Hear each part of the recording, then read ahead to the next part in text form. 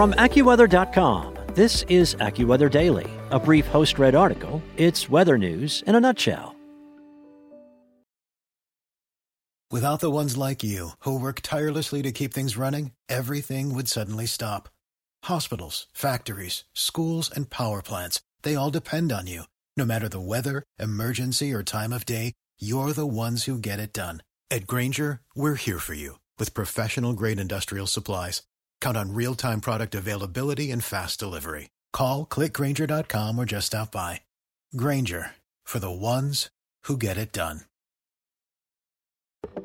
From AccuWeather.com, this is AccuWeather Daily, a brief host-read article. It's weather news in a nutshell. A significant storm over the last several days created many impacts across California, causing some cities to flood and higher elevations to record several feet of snow. More than 7 inches of rain fell in Ventura County, causing flash flooding early Saturday morning, according to the Associated Press. The excess rain caused roads to flood, which stranded cars on roadways. On Saturday morning, the Los Angeles Fire Department ground and air responders rescued 4 people and 5 animals from flooding in Encino. 2 of the individuals were suffering from hypothermia and were transported to an area hospital. The other individuals and the 5 animals were all uninjured. Air travel was halted for a majority of Southern California when a ground stop was issued for Los Angeles International Airport, impacting all departing and arriving flights on Friday. A number of inbound flights during the stop were diverted to Ontario International Airport, about 55 miles east.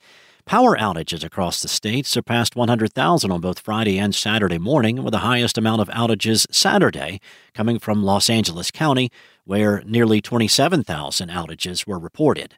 Flooding also impacted many roads across the state, including Interstate 5, which was closed in several spots on Saturday morning due to flooding and icy roads. On Friday afternoon, extreme meteorologist Reed Timmer was in the mountains near Pasadena and witnessed water gushing off the mountains and flowing toward the Los Angeles area. Timmer was standing near an area that is usually dry but was transformed into a raging river following several inches of rain in less than 24 hours.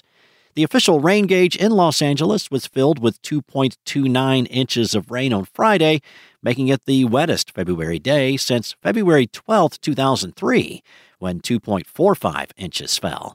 The single-day rainfall was also orders of magnitude greater than the total rainfall for the past 3 Februaries, which combined for only 1/10 of an inch of rain. Californians who were looking to experience snow did not have to travel far to find some snowflakes. Typically, snow is limited to the higher terrains, but snowflakes were occasionally seen Friday and Saturday, even at elevations below 1,000 feet. The heavy snow in the lower elevations was too much for some tree limbs, with the added weight causing branches to snap, and in extreme cases, entire trees to come tumbling down. Snow reached some of California's famous wineries in Napa County. Vineyard operator Mark Neal told CBS News that he woke up to a foot of snow on Friday, causing some tree limbs to snap. In the higher elevations, an all-out blizzard unfolded. Ahead of the storm, the National Weather Service office in Los Angeles issued its first blizzard warning since 1989, and the National Weather Service office in San Diego issued its first ever blizzard warning in its history. California's mountain areas have received up to nearly 6 feet of snow over the past several days, including Snow Valley, which recorded 66 inches of snow since Wednesday. Bear Mountain and Soda Springs both had over 50 inches of snow. Those traveling near the mountains had to deal with several road closures, including Interstate 80, which shut down at Donner Pass twice on Friday. On Friday evening, all westbound lanes of the interstate at the Nevada state line were being turned around due to multiple crashes. California State Route 17 between Santa Clara and Santa Cruz County was also closed due to snow and trees down.